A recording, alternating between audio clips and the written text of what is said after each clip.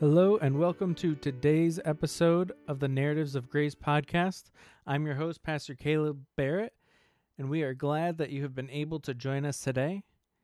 Today's message is by Pastor John Matlack on Christ, our Passover, from April 5th, our evening service on Palm Sunday. Good evening, and thank you for watching. This is my first time to preach to an empty room. I am going to tell you right now, speaking to the camera is taking a lot of getting used to. For those of you who are watching and aren't members here at Mililani, I am John Matlack, and I am the lay pastor of discipleship here. And I was honored when they asked me if I would be willing to bring this evening's message. And so I really do appreciate the church's willingness to work with me, to give me an opportunity to serve here, and to ask me to speak tonight. Again, it's a little bit weird just having the camera and like 3 people here, but we'll try to work through it. Let's go ahead and open with a word of prayer. Dear Lord, we thank you for this evening. We thank you for your coming to earth and your sacrifice that you gave for us, Lord. Lord, we thank you for all the blessings that you've given us, but especially that of salvation. Lord, I just ask that you'd be with us this evening. Bless this message. Help it to be your message that comes through your words and not my own. Pray these things in Christ's name. Amen. This week is Holy Week. Today kicks off Holy Week. And Pastor Caleb and Pastor Dennis and I had some plans for this year to do things a little bit different. We were going to have a Maundy-Thursday service on Thursday to celebrate the Last Supper. And this isn't something that we've normally done here at Mililani Baptist, but it is a church tradition, and we thought that it would be a rich tradition to bring here and offer as an opportunity. Unfortunately, with the whole COVID-19 and stay-at-home order, that is going to look a lot different this year. Traditionally, for a Maundy-Thursday service, you would have a time of communion, a time of fellowship. In fact, growing up, the church I was raised in, we had a Maundy-Thursday service, and that communion service was different than every other communion service in the year. Because that communion service, they would take out a couple of rows of pews, and they would bring in tables, and we would come up. If there was too many of us, we'd have to take shifts, but we would come up and we would sit around the table during communion to represent Christ's Last Supper. Obviously, we're not going to be able to do that over the internet. We are planning on doing something for it over Zoom, but it won't be the full-fledged service.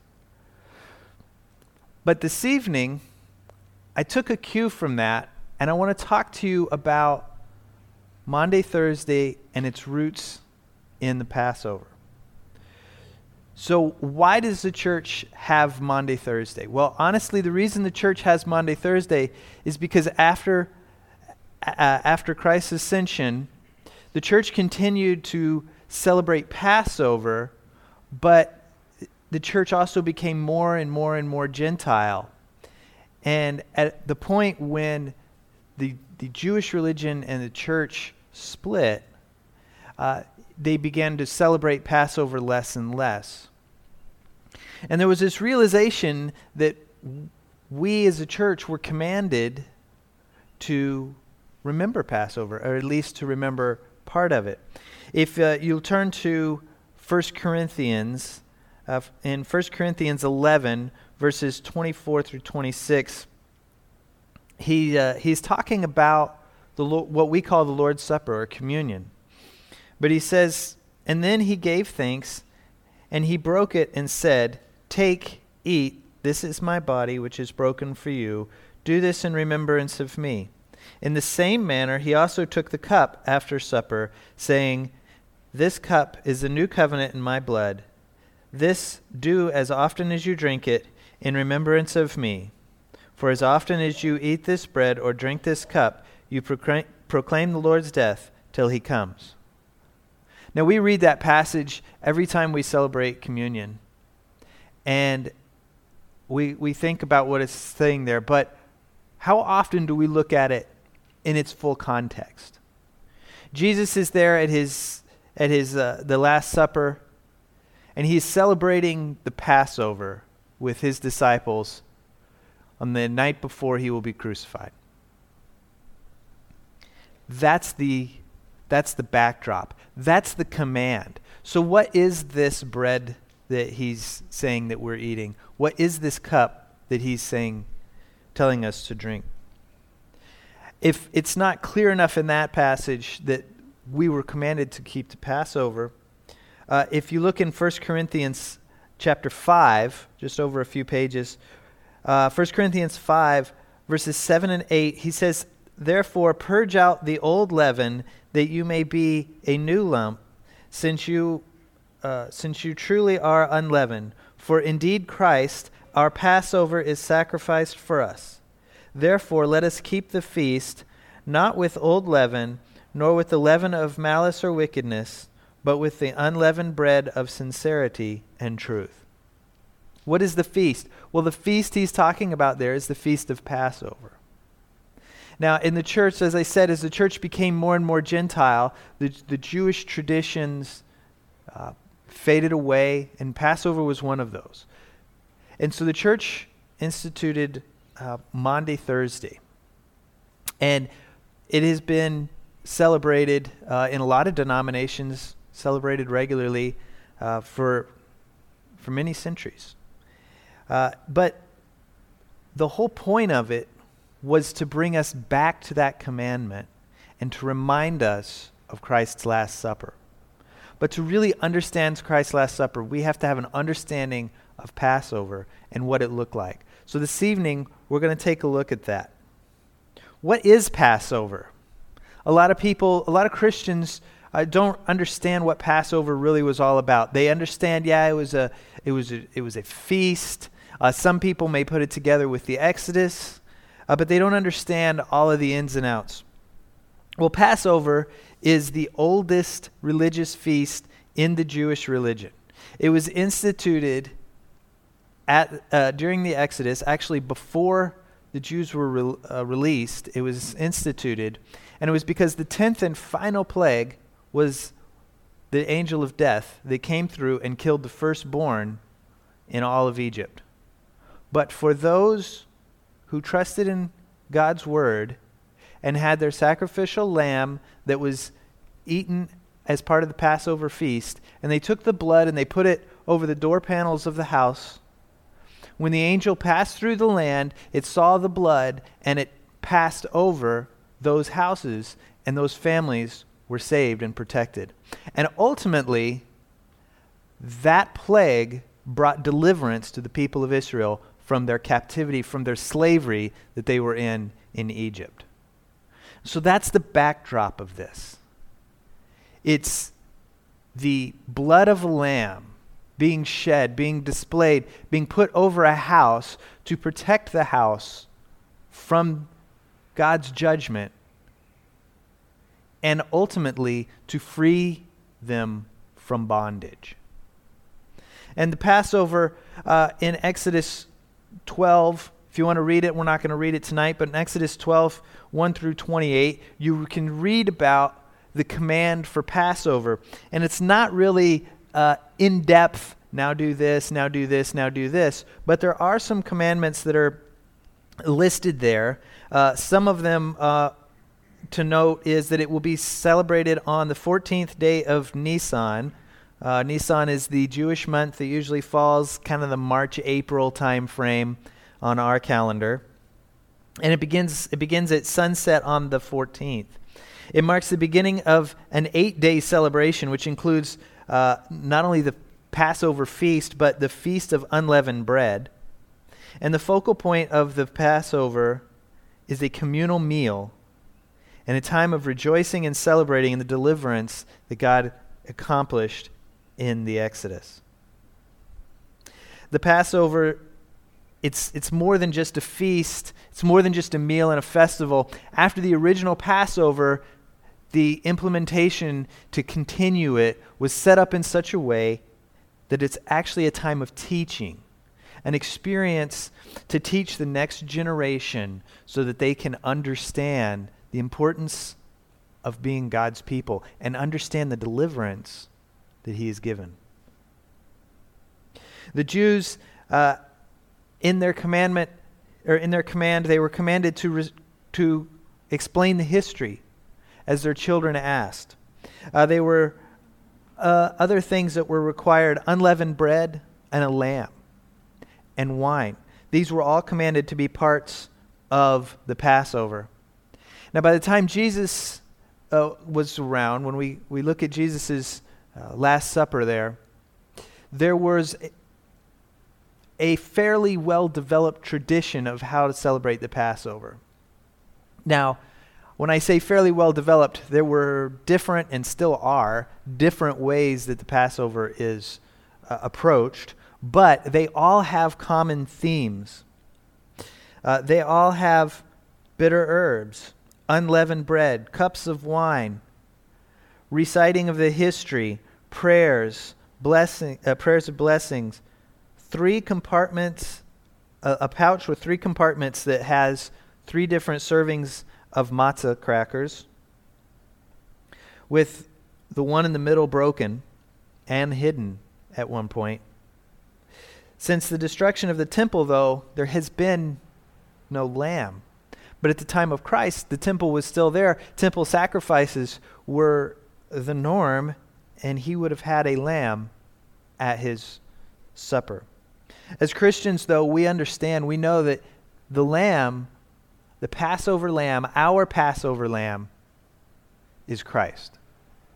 And so there is no need to have the sacrificial lamb as there was, because Christ is our sacrificial lamb. He is our Passover lamb and has fulfilled that requirement. But Jesus looks like, and I'm not going to go through in depth of what it looked like, but imagine this. He's come in with his disciples, and when you read, you see that he sends the disciples to prepare the room. Now, in the preparing of the room, what they're doing is they're going in and they're sweeping it out, and they're making sure that there's no leaven in the room. Then they do this, then they bring in the Passover lamb that was slain on Nisan 14th, although in the case of Jesus, it would have been the 13th, and I'm going to come back and discuss that in a minute. But they bring in the Passover lamb that was sacrificed and prepared, and they bring that in as part of the meal. And you would have a ceremony that included a pre-meal ceremony, shall we say, that included the bitter herbs, the salt water, some washing, eating 2 of the 3 matzah servings, and drinking 2 of the 4 cups of wine.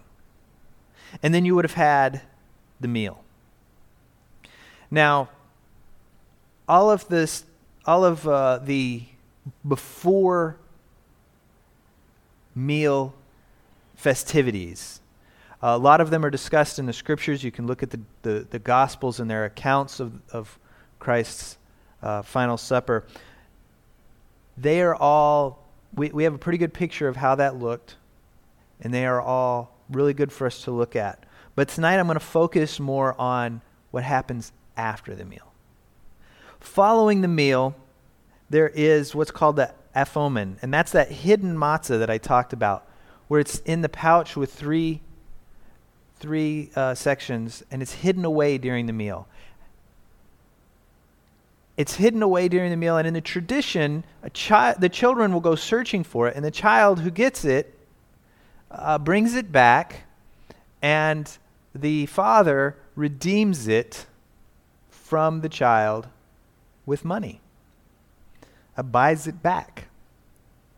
Now, this is interesting. The The Jews don't seem to understand the semblance there or even where this tradition came from. But here we are. We have Jesus. He has that cracker that I'm not going to pronounce it. I always mispronounce it. Aphomen.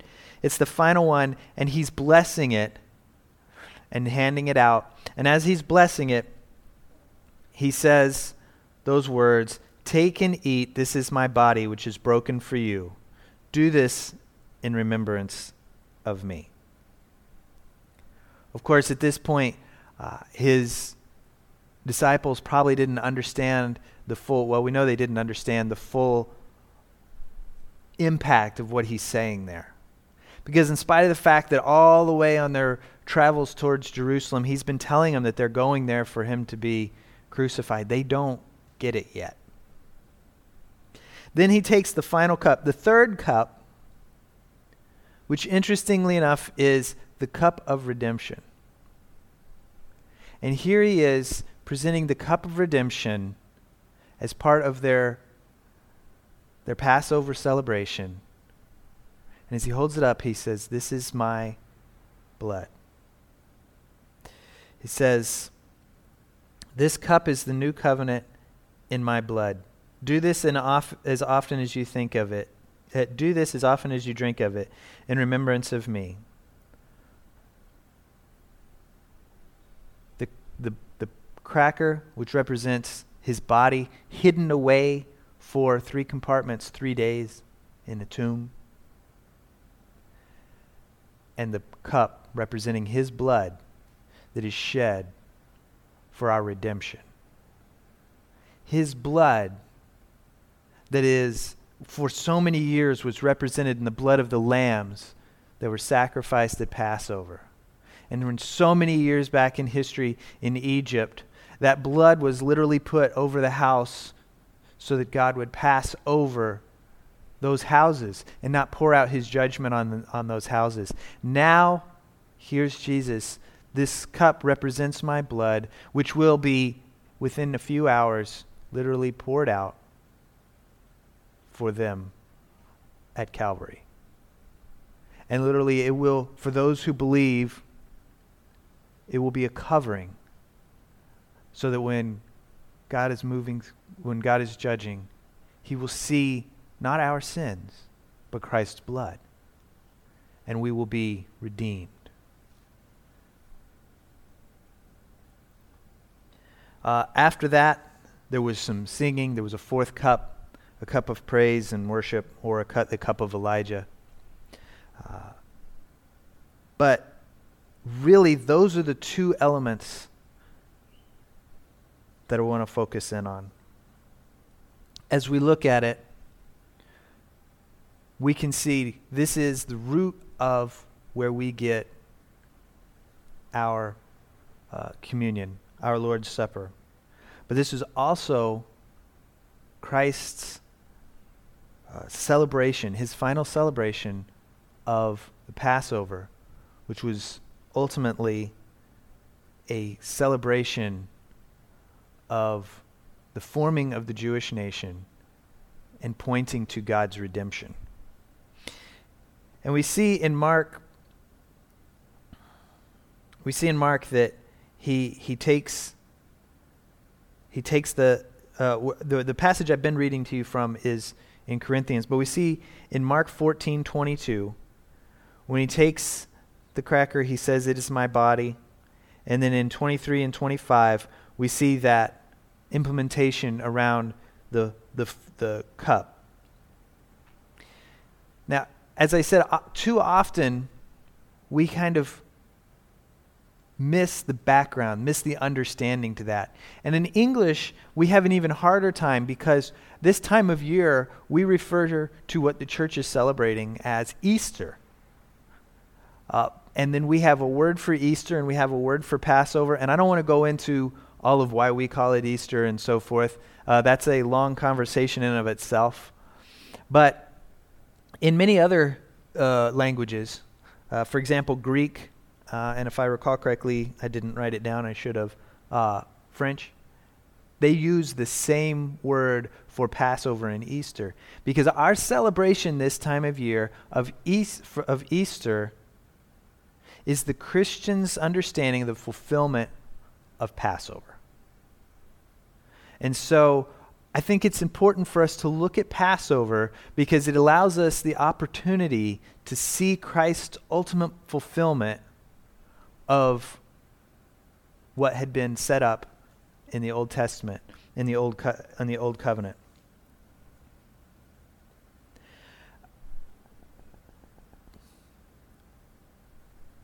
Jesus is our Passover lamb, but he doesn't just save us from a plague or from physical bondage.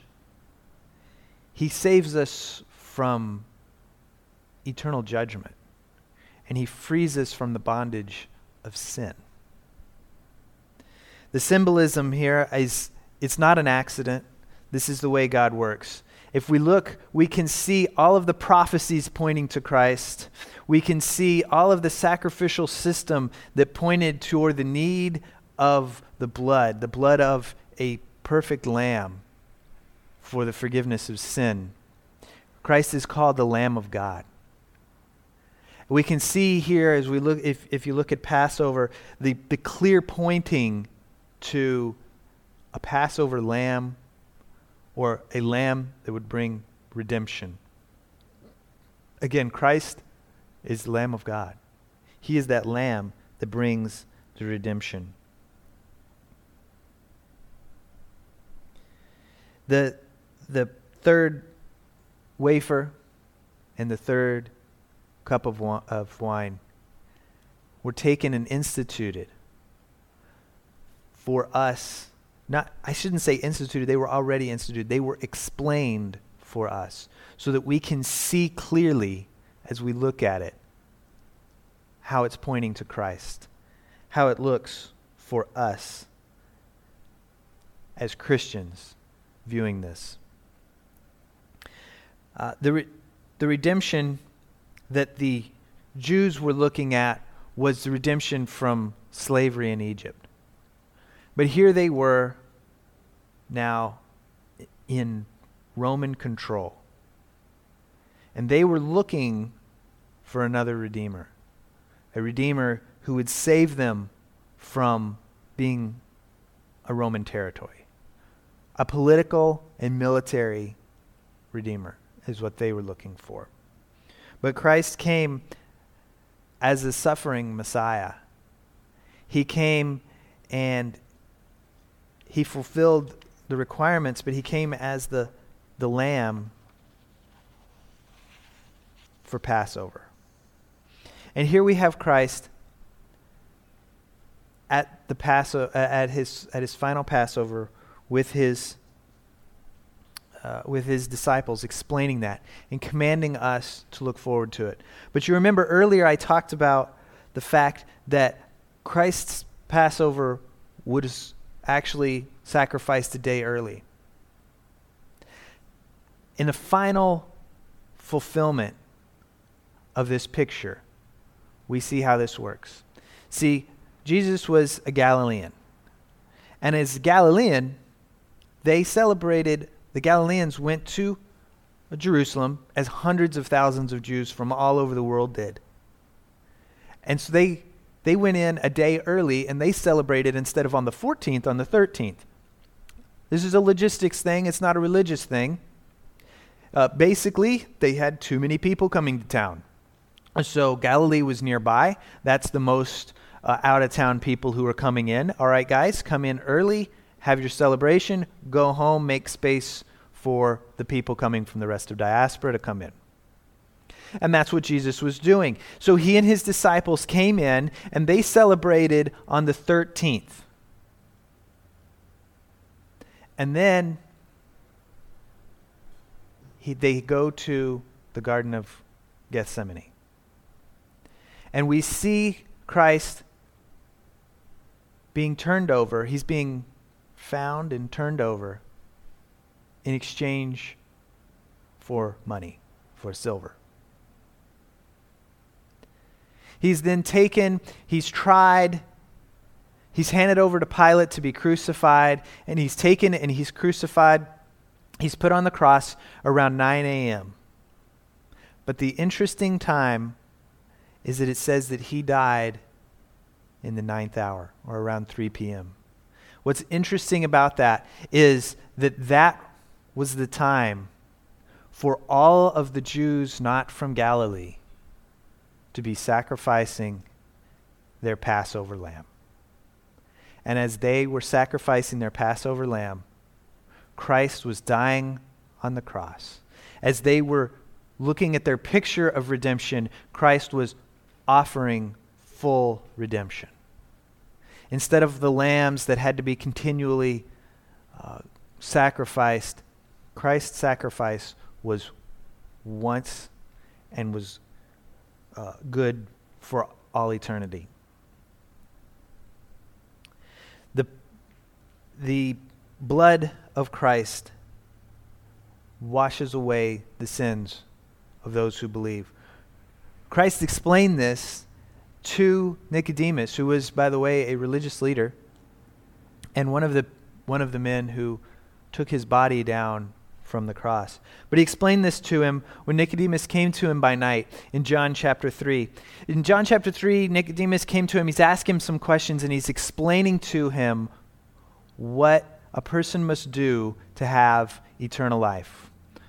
And he's explained to him that the Son of Man must be lifted up, as the serpent was lifted up in the wilderness, so the Son of Man must be lifted up, he says. And it's this implication that, you know the story, Nicodemus. When they lifted up the serpent, those who looked at the serpent and believed in God's healing were healed from the snake bites. So the Son of Man, Christ, must be lifted up, put on a cross, and those who look to him in belief will be saved. He says in John 3:16, he explains that salvation. He says, for God so loved the world that he gave his only begotten Son, that would be Jesus Christ, that whoever believes in him should not perish, but have eternal life. This week as we celebrate Easter, that is what we are celebrating. This week as we have the different services, the Monday, Thursday service that we'll do on Zoom, or the Good Friday service that we will have on Friday here on Facebook. As we have those services, what we are celebrating is this. Christ came, he shed his blood for us, that we can be redeemed. Now the good news is, and this will be covered as we go throughout the week, but the good news is that he didn't stay dead. 3 days later, just as there were 3 compartments for the matzah crackers, 3 days later, he rose from the dead. The tomb couldn't hold him. He was no longer hidden away in the tomb. In fact, 3 days later, on that Sunday, the first day of the week, several women go to put spices on the body because he was hastily prepared for burial. And they arrive to find that the huge boulder that had been put in front of the tomb was gone, and he has been freed from the grave. That is the good news. Our Lamb, our Redeemer, came and died and shed his blood for us. But he didn't stay dead.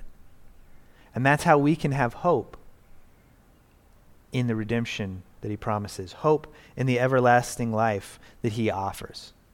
And this week, I would encourage you as we celebrate Easter to look at that, to be thankful, to be joyful, to worship our Redeemer. And if you are sitting in your homes today and you're saying, John, I'm not sure I understand what you're talking about.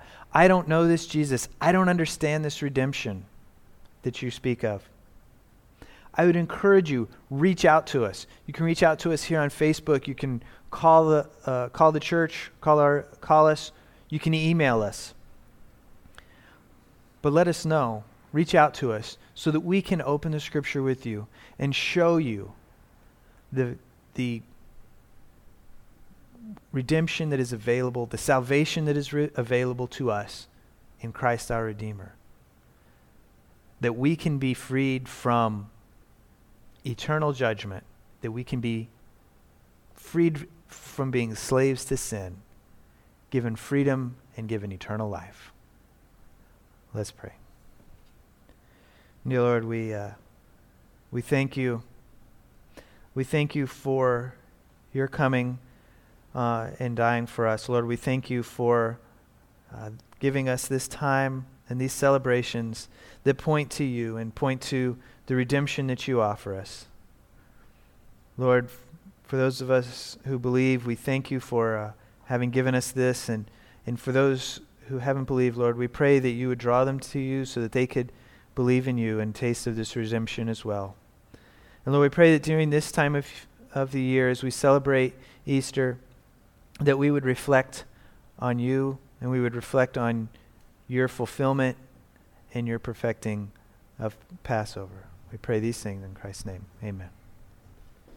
Thank you for joining us today for the Narratives of Grace podcast. I pray that this message was a blessing to you.